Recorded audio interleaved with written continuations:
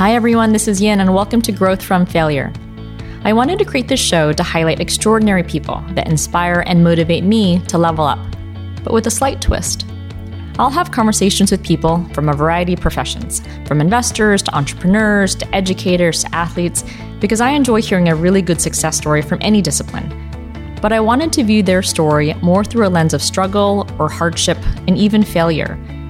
Because for me, the biggest lessons learned and opportunities to grow aren't from the wins or triumphs, but from the setbacks and defeat.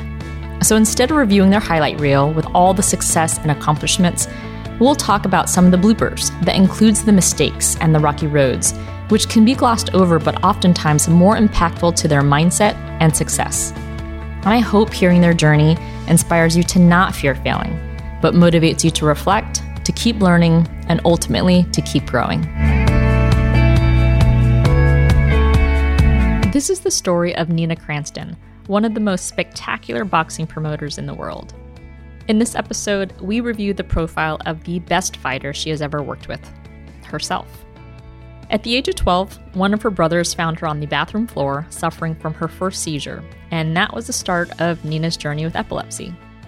And as you'll hear, it's also the start of so much of her strength, as Nina constantly fights to live her best life. I love her maxim that you are the only person who can turn your life around, so use your mindset powerfully, and she does. From the domestic violence she faced in a couple of relationships to the fighters that she built incredible bonds with, Nina has a lot of stories. And it's easy to be negative, it's easy to find excuses and make excuses, but Nina doesn't. She creates her own path, stays strong, keeps positive, and remains hopeful. Please enjoy this interview with the spectacular Nina Cranston. Hi, Nina. Welcome to the show. Hi, my lovely. How are you? Excellent. Now that I have the Black Widow of boxing on my show. Thank you for taking the time to be on the show. Where do we start? The listeners would have heard an intro to your amazing background, and they know that I like to rewind people's highlight reels. So before we start talking about this amazing world of amateur boxing promoting that you're in and how wonderful you are at it, I like to rewind people's highlight reel all the way back to where they grew up, because I'm always so curious about parents and childhood and structure. So if you wouldn't mind sharing where you grew up. I was born in the London borough of Bromley, lovely, lovely area. I went to a Catholic school, all-girls school, and then my parents shipped us out 2 hours opposite direction into Canterbury. Everyone knows the Archbishop of Canterbury. We grew up there in a very nice middle-class house. My mum and dad are working class, and they worked very hard to provide us with what we had. We lived in like a little close, and there was only 14 or 12 houses. And they were all kind of well-to-do, wealthy people in this close. Pharmacists lived next door. The Prince tennis racket they lived opposite us. There was another person that owned a massive refrigeration company. And then there was us, the London people, and they call us Cockneys. So there was us, and it was that family. But my parents always taught us where the money came from, always made us work for what we wanted. And if we wanted something hard enough, we had to work at it. And that was the motto of my house. I went to great schools, and I remember my dad was a market trader. I don't know if you know anything about war babies, but my dad was a war baby. So the education system wasn't great with him. And when they had no education, what a lot of people did was they did a thing called the markets, which is going out and selling your wares. And you used to shout, "Ladies and gentlemen, come and get your fruit and veg." And it was a thing that the Cockneys used to do. So having a father like my dad, and I'm my father's daughter, my brothers are my mother's sons. My dad used to have me set on the markets with him since the age of 7. We had a competition, and it was an old ice cream bike, refrigeration on the front, and you cycle it. And he put me at one end of Wimbledon, the tennis, and he was at one gate and I'm at the other gate. And he said, "Right, we've got a competition. Who's going to sell the most ice cream and strawberries? Go." And he went off and I went off.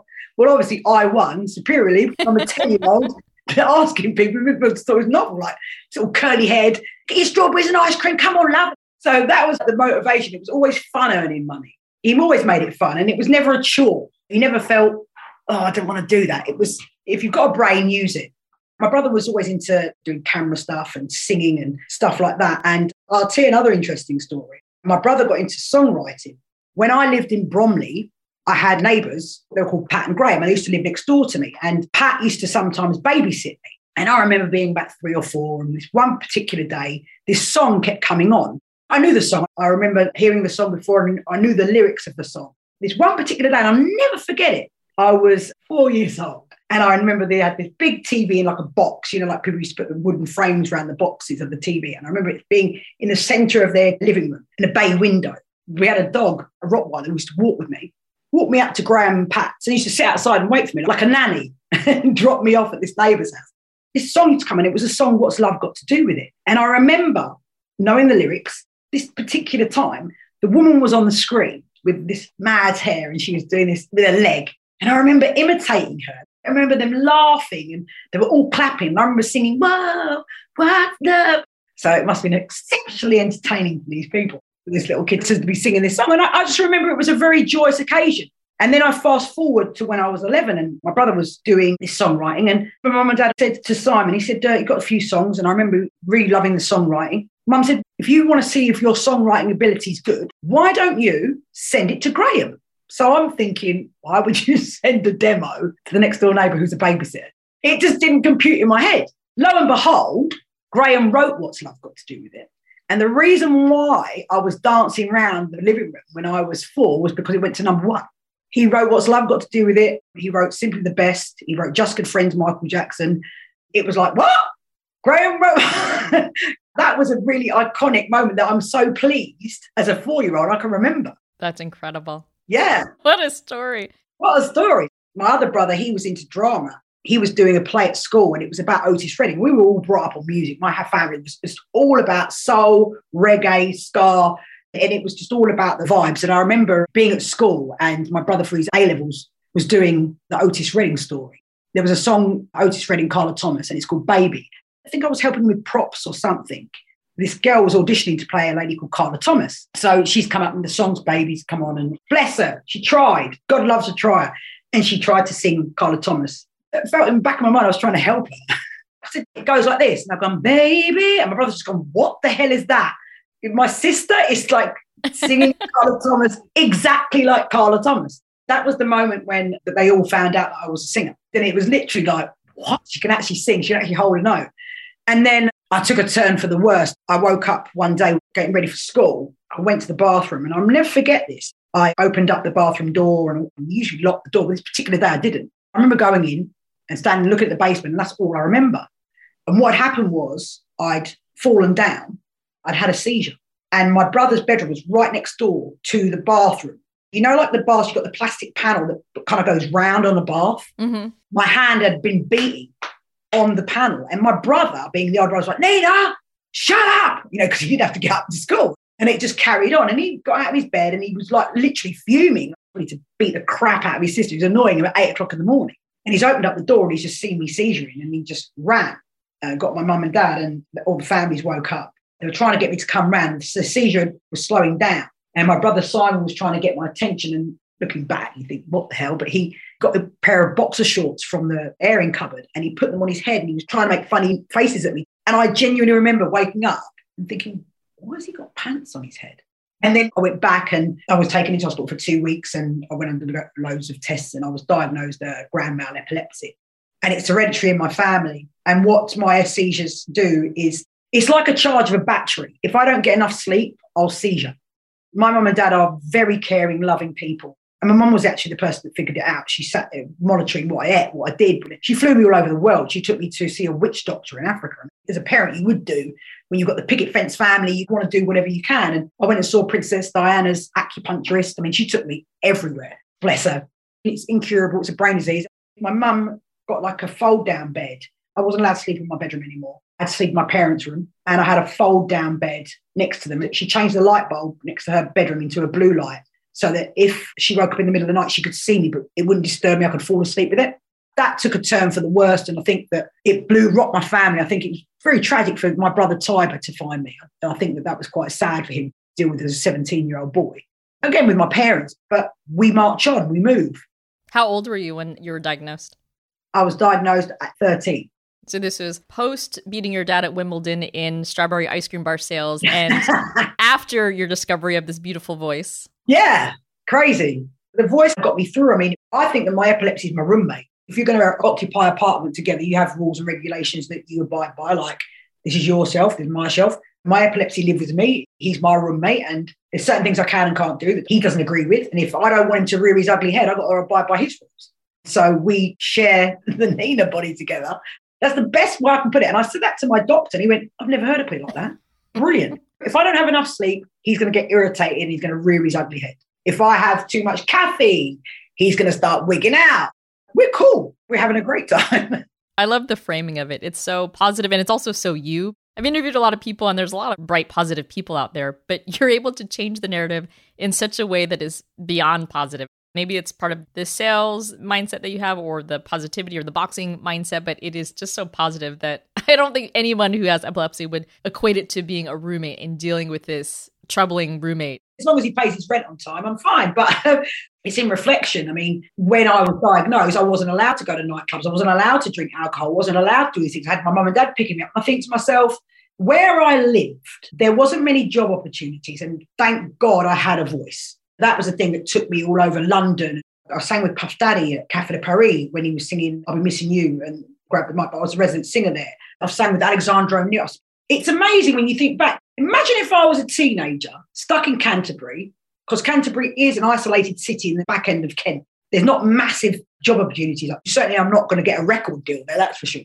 If I'd have been stuck in Canterbury and I hadn't gone through the whole process, I couldn't drink. So when I saw people that were drunk or doing drugs, I was like, why would you want to do that? If I hadn't had that, where would I be? That's my mindset. I think it's sheltered me.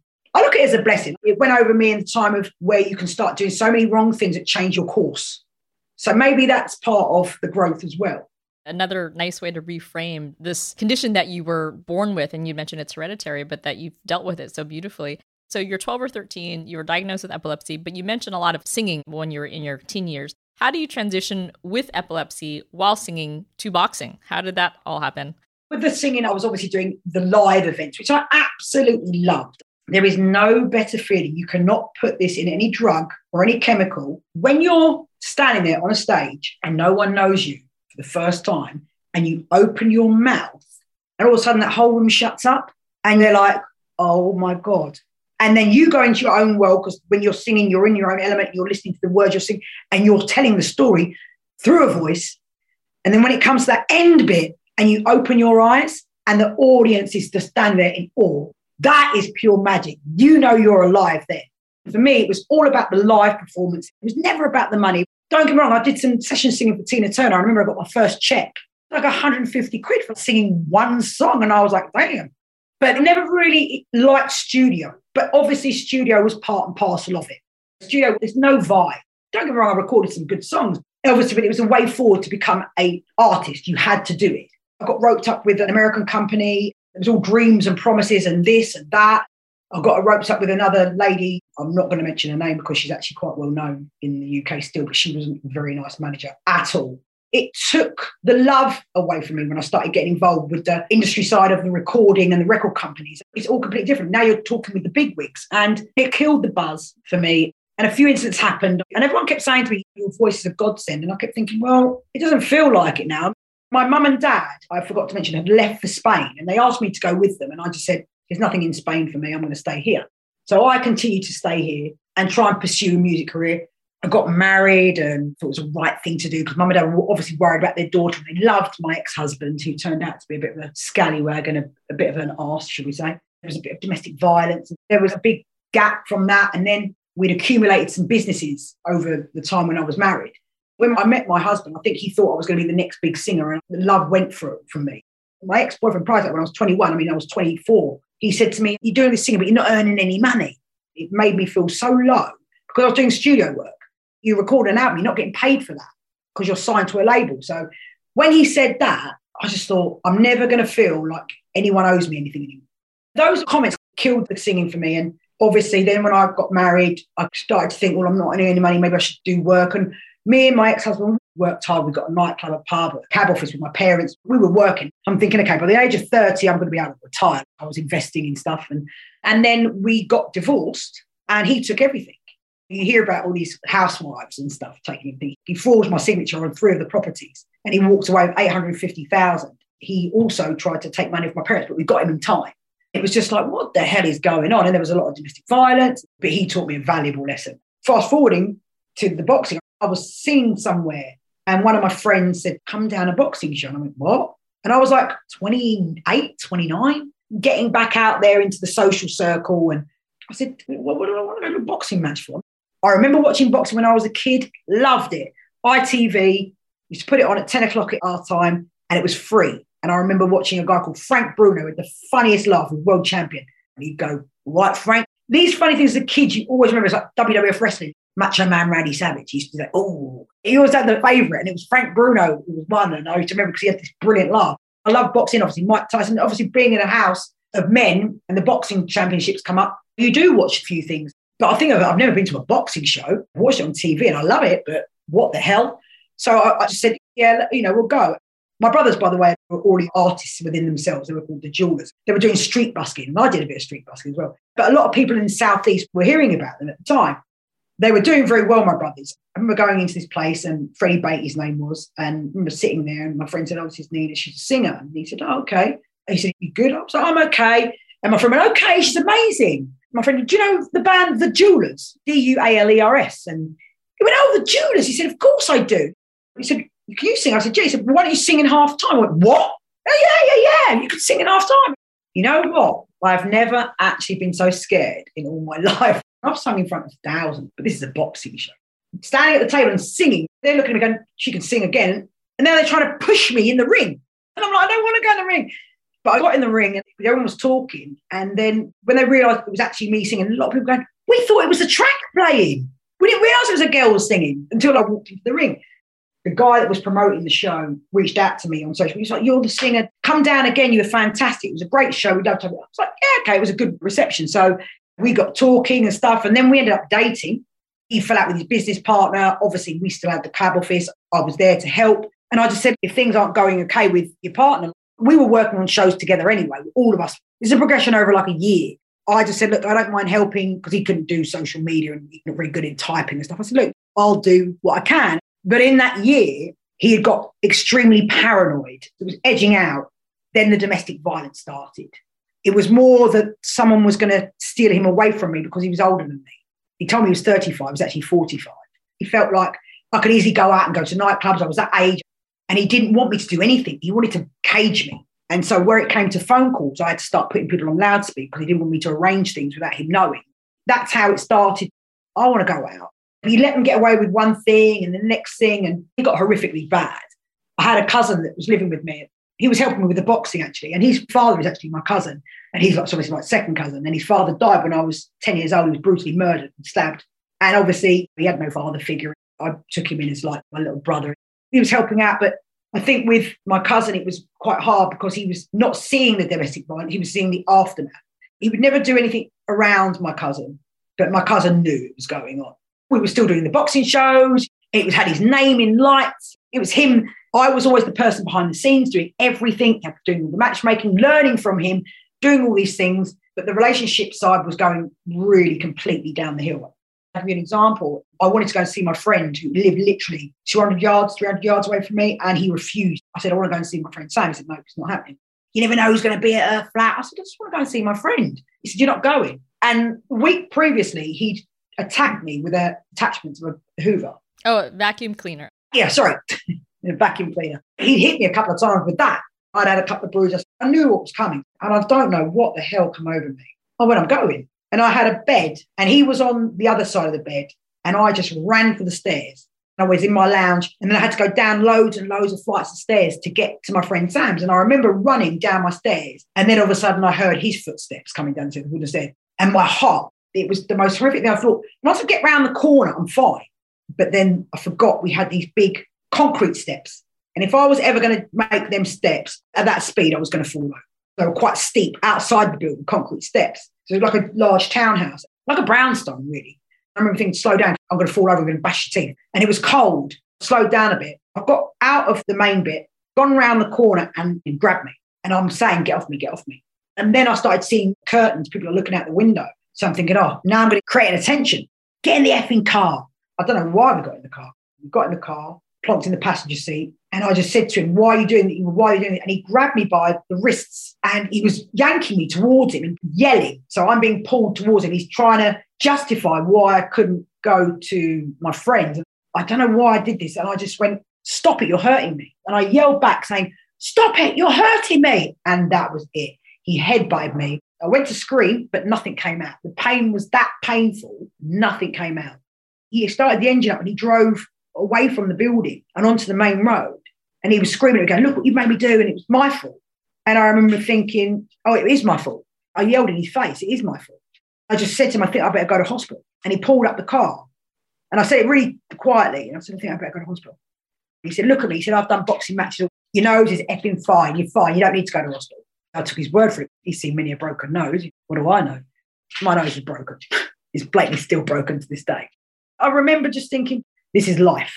2 days after when he broke my nose, I had another seizure, a really, really bad one. I was out for 9 hours. How long had it been since you had a seizure from that moment? The last seizure I had under grand mal epilepsy, I was 16. This seizure, I was 30. 14 years. The reason why we knew it was different was obviously the blow to the head, but it never happened in the morning. And that's what differentiated the two. All my seizures happened in the morning. This happened in the afternoon. I was up and about, and there's a thing called an orb. My limbs will fly out, and it's a signal to let me know I'm having a seizure. I didn't have any orb. I didn't have anything like that. I had a rush of heat, which I've never had. And my cousin found me, which is horrific for him. I remember being carted in the ambulance down the stairs. And then I remember waking up at Farnborough Hospital, and it was nighttime. And they were all around my bed. My ex was there, my mum, my dad, and my niece was there. She was only a baby. That's what my cousin was seeing, the aftermath. We were doing quite well at the boxing. We were actually rising up. We decided to move to another apartment, and my cousin moved with us, and he was doing a very good job. He was designing the posters and doing other bits with social media. And this one particular day, obviously there was arguments in between, but I think we might have been arguing about unpacking. And this new apartment just had one flight of stairs straight down to the front door. The front door was open. I remember having the windows open. He'd had a go at me about something. I think he got a bit too abusive, and my cousin had had enough. I think my cousin seized the opportunity to have a go at him. And he was a young kid. He was 23, and he's a 45-year-old ex-amateur boxer, had over 100 fights. And my cousin never had a boxing fight in his life. There was something that was said. My cousin said, I'm not having it anymore. You're not doing this to my cousin. And he went, doing what? What am I doing to your cousin? He said, you're not doing it. I know what you're doing. You're not doing it. Hearing this conversation, I walked out. The staircase was in front of me. My ex had his back to me. I could see my cousin's face. I'm like creeping out as if to say, what is going on? He pulled a knife out on him, knowing my cousin's background, knowing that his father was murdered by a so-called friend of his, the trauma it can leave. I snapped. I put up with it for so long. I had my ex-husband do the same. I was never that girl that was trouble to be with. I wasn't a dramatic girlfriend. And something inside me just like, nah, I'm not having this. So we had a standoff, a big empowering moment. For me, I said, you can do what you like to me. You can beat the crap out of me. You can you can break my nose again, but you are not pulling out a knife on that boy. Do you understand me? Now get out of my house. This is my house. I pay the bills. He went, what are you going to do? Who are you going to bring? And I said, I'm not going to bring anyone. I said, Ricky, you have broken me. Get out. What are you going to do now? Do what you've done before? And I'm not being funny. He actually shit himself because there's nothing he could do. He'd already done it. You've already given me your worst. You've broken me for 2 years. There's nothing more you can take from me. What are you going to do? Murder me? You got a witness. And that was it. And I remember walking forward. He was backing off down the stairs, scared because I just was enraged. How dare you? You want to pull out a knife on him? I'm not scared of you anymore. Going to the question, how did I get into the boxing? My ex-husband robbed me blind. He took everything from me.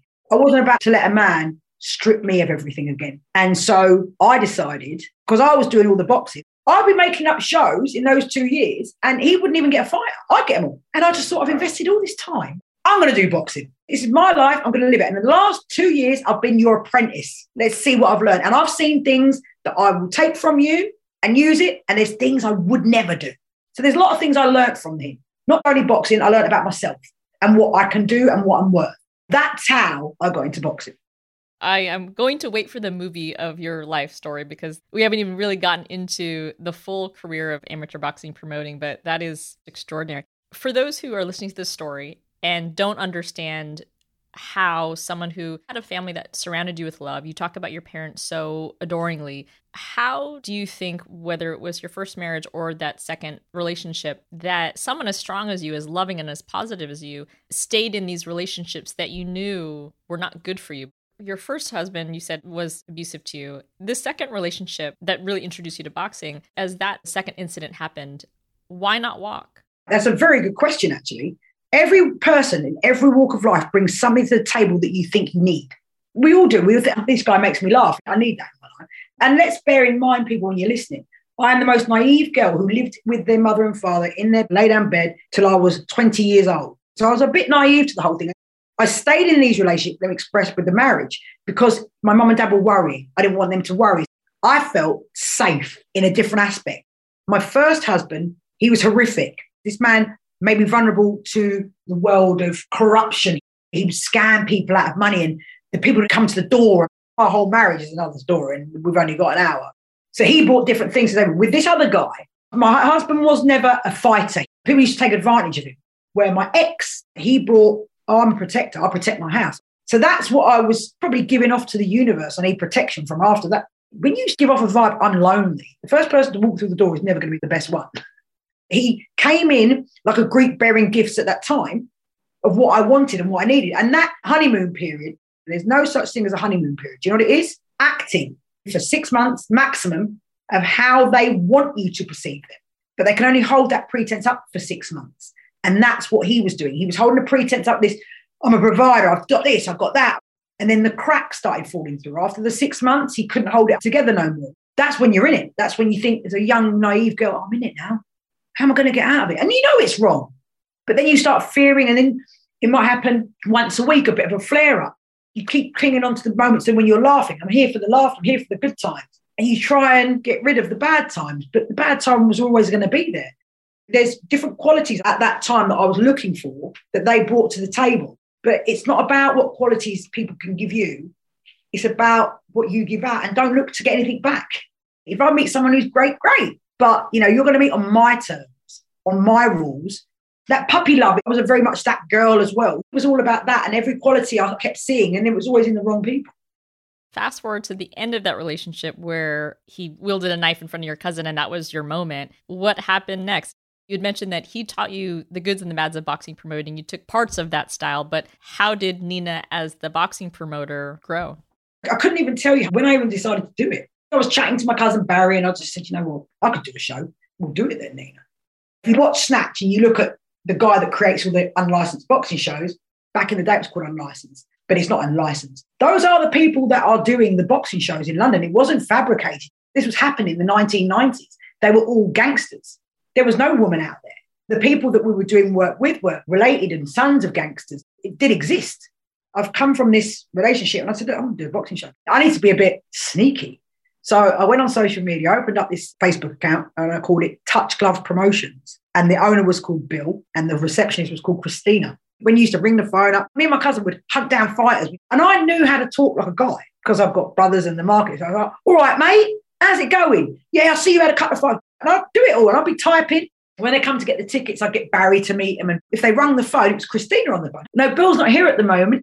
Lied and blagged my whole way through it. It was crazy. And then right near the end of the first promotion, not the actual fight, obviously I had to let the boys know that it was me.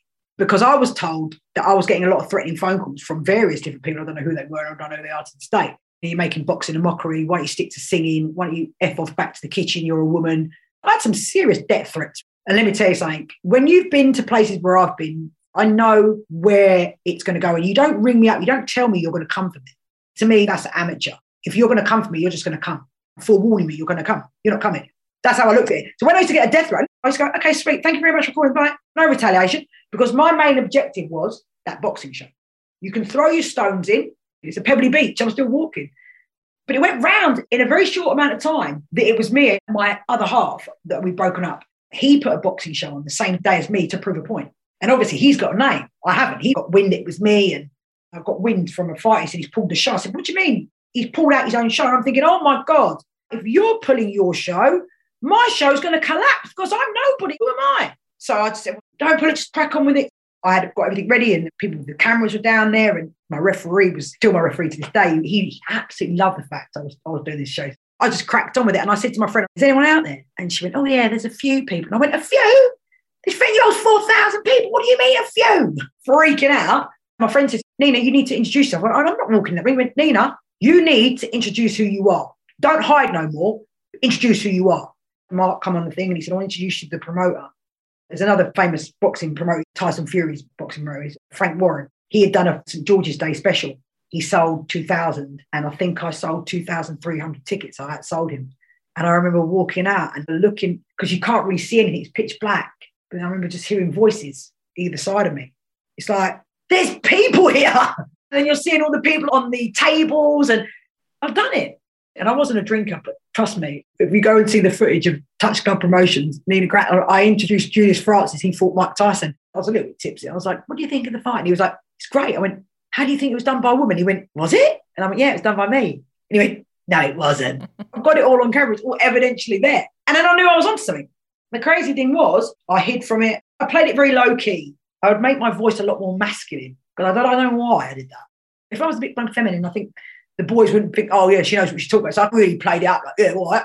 We did a show, which was 2 British films. I don't even know how I did it, but I got 2 of these guys in the movies to fight each other. So it's like celebrity fights. We were trying to get a bit of press involved, but because press in this country don't like the whole highlighting hooligan films. This was in 2010. Barry Silkman, he's a great, great guy. He said to me, I've got a friend in the contacts. We might be able to get this in the Mirror. He's a football agent. The guy was like, yeah, look, speak to my secretary. And I'm sitting there going, yeah, listen, it's going to be a great fight. It's a charity fight. I'm really like putting the masculine voice.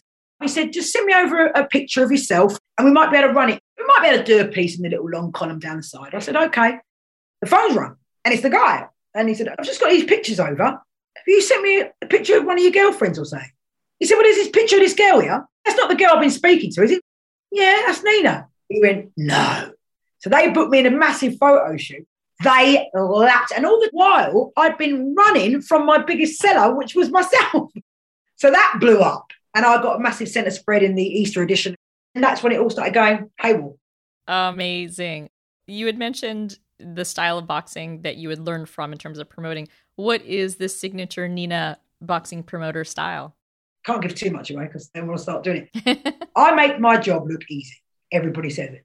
Before the show, I am stressed out. When the show starts, it flows.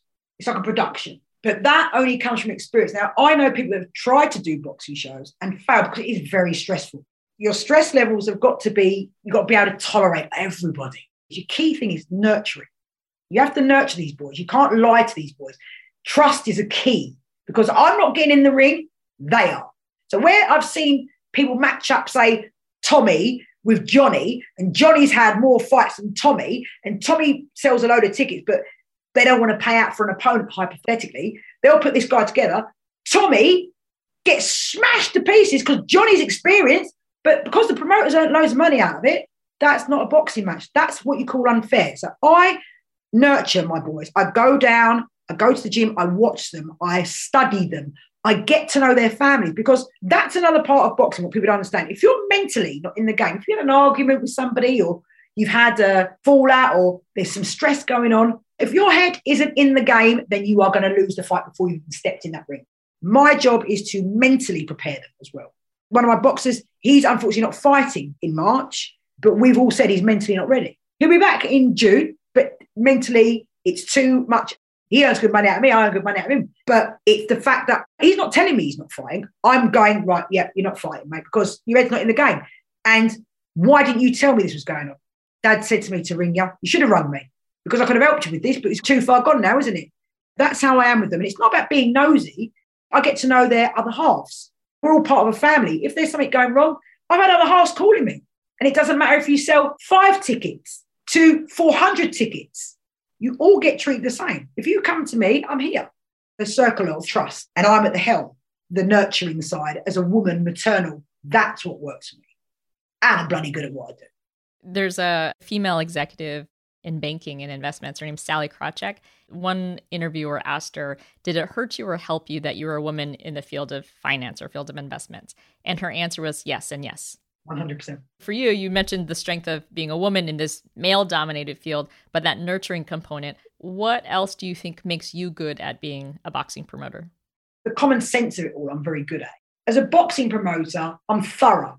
I will go all out. If I'm going to pay money to go and see someone fight, and let me explain to you, it's going to be a minimum of £40, maximum of £150. Now, if I'm going to pay that amount of money, I don't want to just see my mate have a fight for 9 minutes and him knock someone out for 50 quid. I'd go out and have a meal for that with my parents. I want to see a show. So from the start to the finish, my boxing shows are shows. I have showgirls come out. I have the glamorous things, not on the community ones, on the big boxing shows. We have showgirls, we have singers, we have entertainment. If you don't come glam, you're not getting in. You're not here to watch someone get knocked out. You're here to watch a boxing show. And I don't want people going, yeah, I'm going to go to the bar because he's not on until 4 more fights. I want bums on seats to watch the show. And in between, you get to see something nice, glamorous, get a nice glass of Prosecco or champagne, you're sitting there. And I think those feminine little touches, they work. And I've had people go, you're clashing with someone else's show. Who's that show? Nina's show. I had a woman, I didn't realise it until later. It was her first boxing show and her son was boxing and he won. She was right at the end on the road seating. And she went, I absolutely love it. Next one I'm going to be there. And I went, I'm having a VIP table. I said, you go for it. You do it. You go and get that champagne. The next fight came up. This said quite a lot to me. Her son came out. He was in the first half. And unfortunately, he lost. What usually happens is when your crowd's there and you lose, the crowd will get up and they'll vacate the building. That happens quite a lot. His crowd stayed the whole entire show. He genuinely lost and they stayed for the entire show. And I remember during the auction, turning around and thinking, you're still here. And they were like clapping. And I was like, but Tyler lost the third fight in, 6 fights to go. So those little things. And I also think that we do a lot for the communities and we also give back as well. And I think that's quite important. This will be my last question on boxing before we switch to the other questions I ask everyone. For someone who doesn't know the process of boxing promoting, can you expand on that in terms of how early you get involved? Are you sourcing the boxers at a young age? Are you helping them train? Are you helping them find coaches? Like, what is the process for you in terms of the full boxing promoting landscape? Before, it was always you were hunting. You were using social media and you were hunting. It's like you'd hear about a show and then you look, what is this? Now the name has obviously got well known and there's only one Nina in boxing. Now people are coming forward. I don't approach boxers anymore. They come to me. When I do approach them, they're part of my anti-knife crime, which is the same with you guys in America, where there's no funding, where the kids are on the streets and the gangs, and we have this same thing in London. I pay for their coaching. If they want to box, they get paid as well. So $2,000, it depends on how many tickets they sell. But it's all about the process of getting them when they want to. You can't force someone in the ring. My boy Harry, he beat leukemia in lockdown, and now he's my junior champion. And he's 15 years old, beat cancer in lockdown, always wanted to be a boxer, and now he is. It's all about getting someone who wants to make that difference. And if they want to make that difference, when you come to me, there's no such word as can't. Because if I can get through stuff, so can you. It's your mindset. I've got to give a big shout out to my friend, Big Mike, who was one of my mentors when I was in my marriage, and he stayed all the way through with me till now. He was like a bit of a father figure to me. He guided me through a lot of things. And another big one is Tamer Hassan, the actor. He's also a very, very dear friend of mine. Very well-known British actor. I've known him since I was 22 years old, but he's always followed my career. I was at one of these venues and he turned up at the booth and everyone was going, oh my God, it's Tamer Hassan. Because he knew all the shit I'd been through, but I was still there and it was packed. He went, where the haters are? And then he went, this is fucking brilliant. Tim Witherspoon, he turned up. I mean, American heavyweight champion of the world, just turned out of the blue. They would just turn up. When you go through that, stand up for what you believe in and you do boxing in the right way, people start to notice. If you do a good job, people will notice it. You don't have to shout from the rooftops, hey, look at me, I'm doing a good job here. Do the job, show you can do it, and that's the only way people are going to notice you. Don't talk about it. I never spoke about it. I don't even like a poster of me going out. I'm a very strong believer in don't talk about it, just do it, and then people will recognise you. Tamer Hassan, one of the best, biggest British actors, walked in. He was living in LA at the time. He was back and forth. He was in Game of Thrones. He was an amateur boxer. Tim Witherspoon, another great support. I could go on, but the thing is, when you do good and you do all these shows, I can sleep easy at night. I've never done anyone no wrong. When you do good, I'm one of the people, don't yell it from the rooftops. Do it, head down. You don't know whose attention you're going to attract. And I think that that's what my boxing shows did. They got attention because there was love, care in everything that I did and do. Love, care and attention with the fighters, with the crowd, with the shows that I did. And that's what makes me a good promoter. I genuinely care and I want people to walk away happy. If you do a good job, people are going to tell 3, 4 people you've done a good job. You've done something bad, they're going to tell 10. So the odds are against you. So you always got to keep pushing to do good. People will recognise it. Don't ram it down their throats. Just do it. You mentioned there's only one Nina in boxing, but there's only one Nina Cranston in the world. And my goodness, you are a mighty fighter yourself. Who or what inspires you? I shock myself, which inspires me to drive on, to push forward. When I have something negative thrown at me, my reaction, you handled that really well. Look back at what I've done good and I go, well done, girl. I wouldn't say inspired. The only person that I would genuinely say has inspired me, and this is going to be so cliche, was Tina Turner. Knowing her background and what she went through, we had the same reaction. I never watched the movie What's Love Got to Do With It until it wasn't in that period. I think it helped with my growth. I could see very similar paths, you know what I mean? Like if you watch her documentary and when she talks about things and she's done all she wants to do, she wants to sink back. She's never really wanted to be massively in the light. She doesn't like the light. I don't like the light, but you've got to do the job to get it done. And we understand that. And I love the way that she says about things. It's her life and no one has the right to abuse that. Her attitude was just keep on going. And I felt a massive connection with that. You are so inspiring to me. When you think about all the things you've done, starting from the early days of beating your dad at Wimbledon ice cream sales to battling epilepsy to being an amazing singer and then also this fantastic boxing promoter, what are you most proud of? Wow, proud of? To be honest, I'm most proud of my name because when you say my name, if I saw that in lights and I knew everything about what that person, that girl had gone through and where she is now, that's the most proud thing I am. You know, I can see my name in lights. If I was any young budding girl and I saw that girl's name in lights, I'd look and go, anything is possible because this girl's done it. I love that so much. One question that I started asking more recently in the podcast, what does success mean to you? It came about because we were talking how so many people on the show are without a doubt successful, whether it's boxing promoting or entrepreneurs or investors or educators. And the traditional definition of success is very easy to state, but all the guests I've had are so thoughtful. And so generically you could say, oh, it's how many fights you've promoted and how many boxers you've nurtured and given attention to. But I'm just curious how you define success for yourself. Success is, for me, when people know you in a positive, inspirational way. Not about money. Believe you me, I've just quoted how much money I've lost and gained. You get that back. But when people succeed in this, when the people know what you do and it's positive and you are inspiring people. When people start thinking like me, I am succeeding.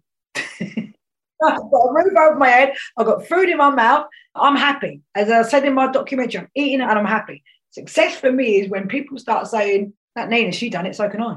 That's success, isn't it? It's like a legacy. That's amazing. People start looking at me and going, I look up to her. Wow, winning. Well, you're still so young and you already have a legacy and a very strong one and positive one at that. So I'm looking forward to seeing what else you do.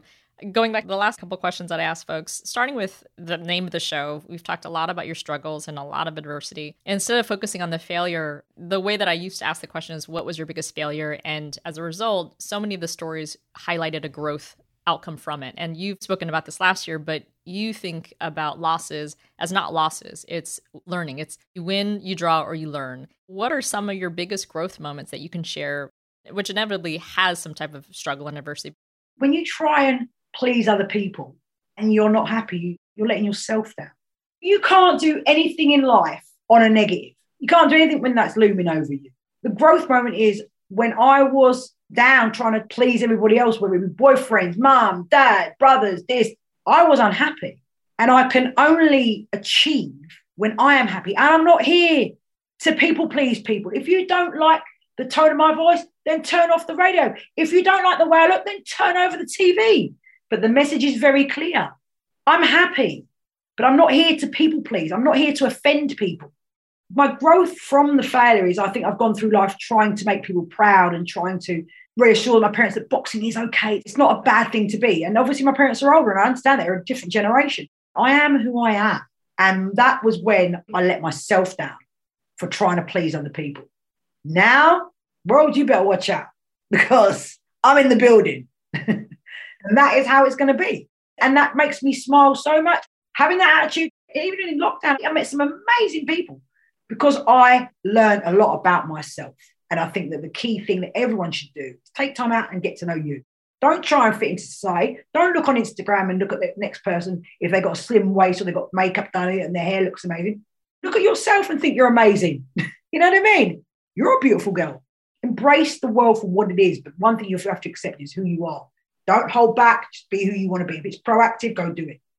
It's amazing because as you described yourself in the failure state or adversity state, and then in this growth state where you are comfortable in your own skin and you then unleash this Nina, you've unleashed a supernova. It's even more powerful than the Nina who is trying to please people. And that is just beautiful. So whether your name is in lights or not, it is something to be proud of. Really extraordinary. Thank you. Last question. What's next for Nina Cranston? Oh, so I'm in a movie. We're filming in February, an English movie. One of my friends, Richard John Taylor, cast me in a movie. Look, acting is fun. We all act in some way or shape or form. Being cast in a movie is a really cool thing. But I would never, ever play a boxing promoter. I always like playing the villains, or I think that's good acting. But I think it's come at a bad time of the year because I play a sex trafficker, which is not very good in this current climate. Do you know what I mean? It is what it is. It's a very powerful film. And I was about to say who she was then, but another one of my idols. So it's lovely to play alongside her. I've got Time Fighter Championship, which is my baby. We're trying to launch that now, get that on the TV screens. Great concept. Watch out, people. So just keep looking out for the instance because it's going to be going off. And now my actor friend Tamer Hassan's joined me on it, which is going to be great. So it's going to be me versus him as promoters promoting 4 boys. He's got 4 boys and it's a prize fight for money. So that's going to be hilarious because we're just 2 funny entities. Obviously, I signed with Electric Avenue, production company in your neck of the woods, with Will Arnett. And they're making the documentary, The Black Widow of Boxing, into a TV series for cable. So this is getting crazy. 12 years ago, I got told to F off back to the kitchen. And now I'm signing a deal with Will Arnett, an A-list celebrity in Electric Avenue with Sony. What are the odds on that? But, all the haters, you can buy tickets, you're going to be watching it on Netflix, and you might even be in it. Nina, you are such an inspiration. I am so honored to have you on my show. Thank you so much for sharing your story. You're more than welcome. Anytime. And you get exclusive when I do become this supernova, like you just said. It's always about a support system, and I appreciate anyone who listens, who's continued to listen on this podcast, and especially you for having me and finding me. As you described, trying to uncover the latest talent with boxing, I just try to read and consume all these profiles of people who, not celebrities in terms of they're on People magazine or in the newspapers, stories that are people next door who are so inspiring. And what you've done both for yourself and also your boxing promoters, there's one article I read that really highlighted the bond you create with your boxers, and that's exceptional. And then when I read further about your background, I'm like, this is going to be made into a movie. So I'm actually not surprised that you are signing with Will Arnett and highlighting this life because it is extraordinary. I feel so grateful that you were on the show. One last question. Where can people find out more about you? Obviously, Facebook, Nina Cranston page. I'm always doing things on there. Instagram, Nina Cranston 1. We are launching the Nina Cranston website in the next month, but that will obviously all be on the social media. So I'm on Facebook and Instagram. I'm sorry, guys, I really am not cool on TikTok and Snapchat. I'm a little bit too old for that. But I'm always announcing stuff.